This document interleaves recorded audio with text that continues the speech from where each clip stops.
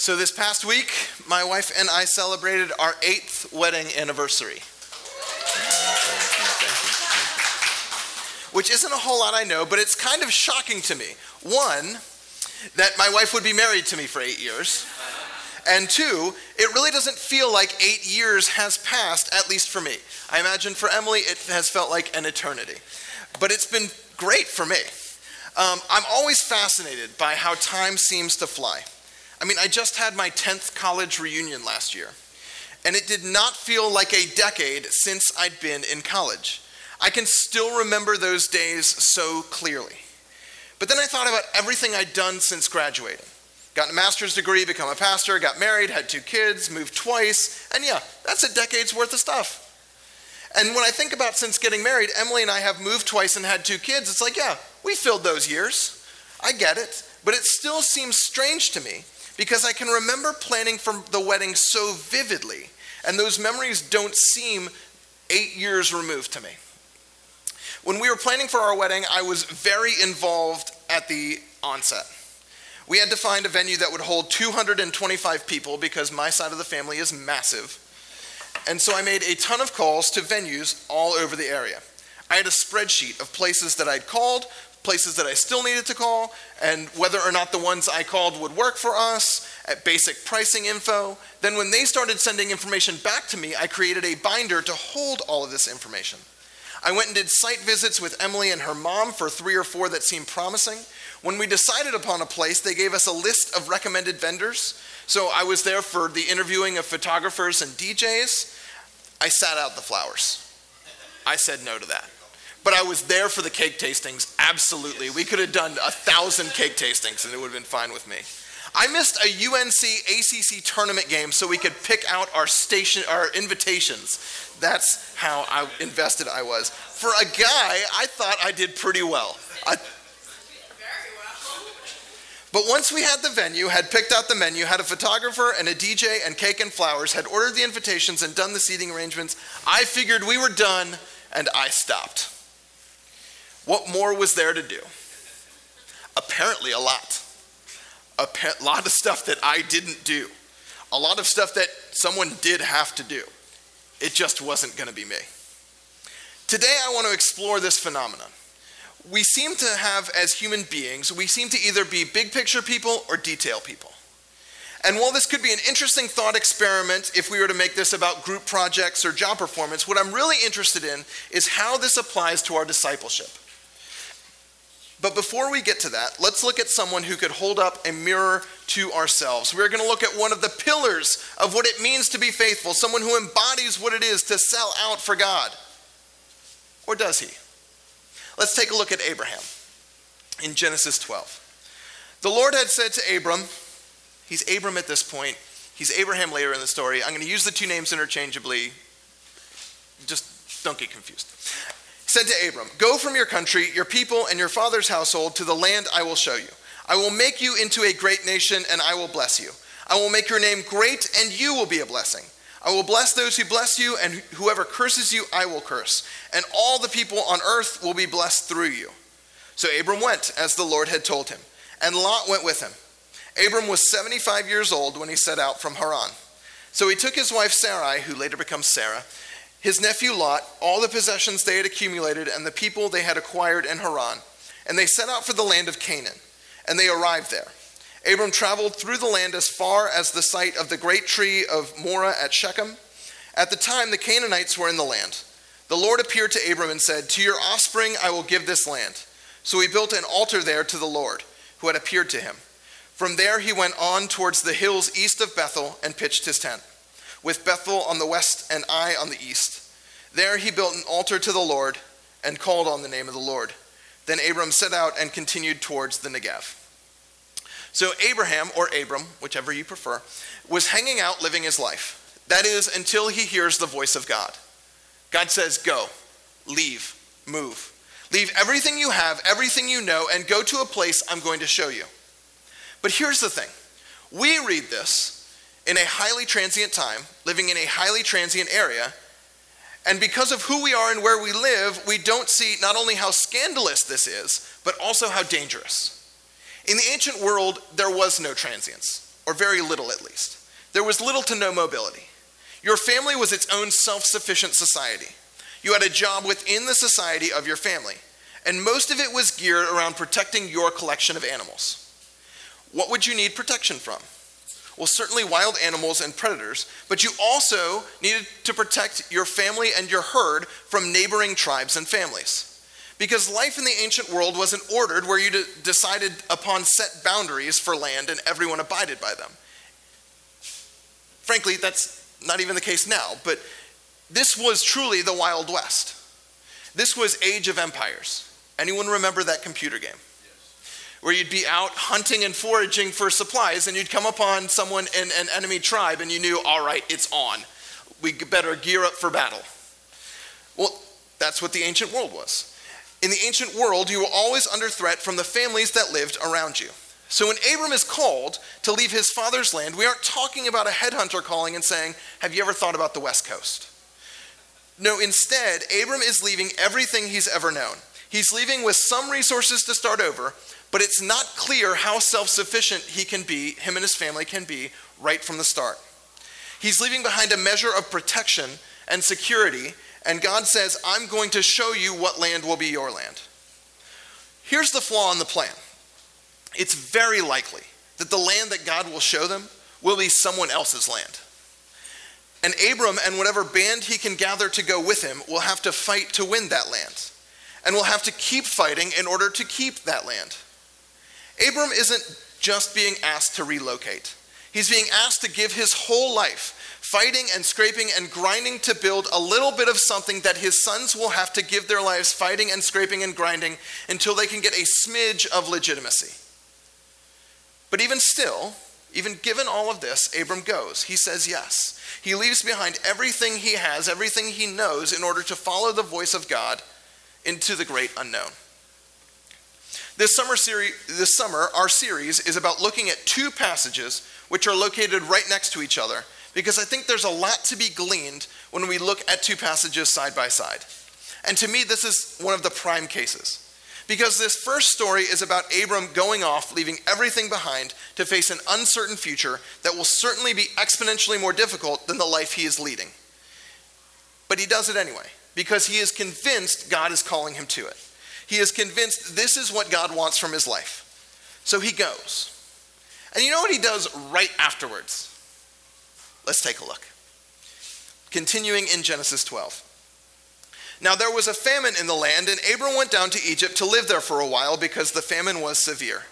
As he was about to enter Egypt, he said to his wife Sarai, I know what a beautiful woman you are. When the Egyptians see you, they will say, this is his wife. Then they will kill me, but will let you live. Say you're my sister, so that I will be treated well for your sake, and my life will be spared because of you. When Abram came to Egypt, the Egyptians saw that Sarai was a very beautiful woman. And when Pharaoh's officials saw her, they praised her to Pharaoh, and she was taken into his palace. He treated Abram well for her sake, and Abram acquired sheep and cattle, male and female donkeys, male and female servants, and camels. But the Lord inflicted serious diseases on Pharaoh and his household because of Abram's wife, Sarai. So Pharaoh summoned Abram. What have you done to me, he said. Why didn't you tell me she was your wife? Why did you say she is my sister, so that I took her to be my wife? Now then, here is your wife. Take her and go. Then Pharaoh gave orders about Abram to his men, and they sent him on his way with his wife and everything he had. So Abram leaves his father's land, he leaves his tribe, he leaves every idea about the life he's ever had, and he goes out in search of a future that is, on the one hand, God ordained, and on the other hand, incredibly dangerous. He knew when he set out on his journey, it would involve risk, it would involve danger. He knew he wouldn't always be safe. He knew all of this before he took one step. And yet the first thing that happens is a famine drives him to Egypt. But before he can get there, he says to his wife, when we get there, men will want you. And not just the lax bros, like real powerful people will want you. Who will have me killed just so they can be with you? So let's not let anyone know that we're together because I don't want to die. Say you're my sister. Okay, cool. Now think about this from Sarah's perspective. There are two outcomes in Abraham's logic. The first is they go into Egypt as husband and wife. Someone powerful wants her. So he has Abram killed in order to take Sarah as his wife or concubine. The second is they go with Abram's plan, and they pretend they're brother and sister, and a powerful person takes Sarah as his wife or concubine. The outcome here for Sarah is the same in both cases. The plan doesn't change the outcome for her. Abram's brilliant plan, it's all about protecting himself. It's all about keeping him safe. What a charmer. So Abraham and Sarah go into Egypt, and sure enough, the Egyptians notice Sarah's beauty. And she's taken to Pharaoh, and she's made one of his wives/concubines. Pharaoh rewards Abraham. He gives him livestock, camels, servants. Abraham's living large. But this isn't right. So Pharaoh's household is stricken with disease. Pharaoh finds out what has happened and sends Abraham on his way. Up until now, I've been pretty hard on Abraham. But to be fair, he deserves it. But one might argue he acted shrewdly. He knew the road would be hard for him, so he did what he had to do in order to, 1, survive, and 2, gain some wealth and resources. I wouldn't want to make that argument because when someone counters with he pretended his wife was his sister to save his own hide, you lose. That argument wins. But still, here's where I really struggle with this story. Abraham had faith enough in God to blow up his whole life, to put not only his future, but the futures of the people who came with him and the future of his sons and his progeny into God's hands, but he didn't think God would get him through Egypt. Abraham assumes all the risk of leaving his father's land, his father's house, his tribe, to go and start a new tribe, which is something unheard of in the ancient world. He does this on faith. Other parts of scripture and tradition praise him for this act of faith, and yet he can't walk into Egypt with a pretty wife and think he'll be fine. The incongruity of it all confounds me. I can't square this circle. I can't make these two stories resolve. In fact, it's almost as if these two stories are written about two decidedly different characters, two entirely different people. And yet, in the incongruity of this story, I wrote that word a lot for a word that's really hard to say. As this story seems to be about two entirely different people, ironically enough, I think we see ourselves. Or at least, I think I see myself. I started this off talking about the difference between being about the big things or about being about the small things. I really messed up that sentence. Let me try it again. I started this all off talking about the difference between being about the big picture or the small details. Abraham was clearly about the big picture. Leave your family, leave your home, leave your future, go where I'm leading you. Done. Check. No problem. But when it came time to have faith in the small things, get through Egypt alive, he doesn't quite make the grade. God's got your back when it comes to making you a great nation, but not when it comes to you're not dying in Egypt because your wife is cute. But I see this dichotomy play out in my own life. I trust God to redeem the cosmos. I trust God to make all the things I find wrong with this world right. I trust God to bring about God's perfect kingdom in his own time, but I don't trust him with my finances. I trust God with my eternal salvation. I trust that God has worked out and won eternity for me, but I won't trust him when I feel the Holy Spirit nudge me to do something that might impact the next year of my life. How often are we willing to believe, to have faith in God for the big things? We trust God, the future of the universe, and our existence after death. That's pretty big stuff, am I right? Why is it easier to trust in those things, to have faith in those things, to leave those things to God, than it is to leave a much smaller matter to God's hands? I wonder if it's a matter of consequence. When Abram left his father's land, the future was generally unknown. He might have had an idea about what he was giving up, but it wasn't immediately pressing upon him. It was as hypothetical as the future into which he was walking. Sure, he might have known he'd make enemies in carrying out this plan, but for the moment, those enemies were faceless. Then he goes to Egypt, and there's a problem he can see. He can comprehend. He can see the faces of the men who would kill him. He can picture the consequences. The potential outcomes were things that were inside his frame of reference.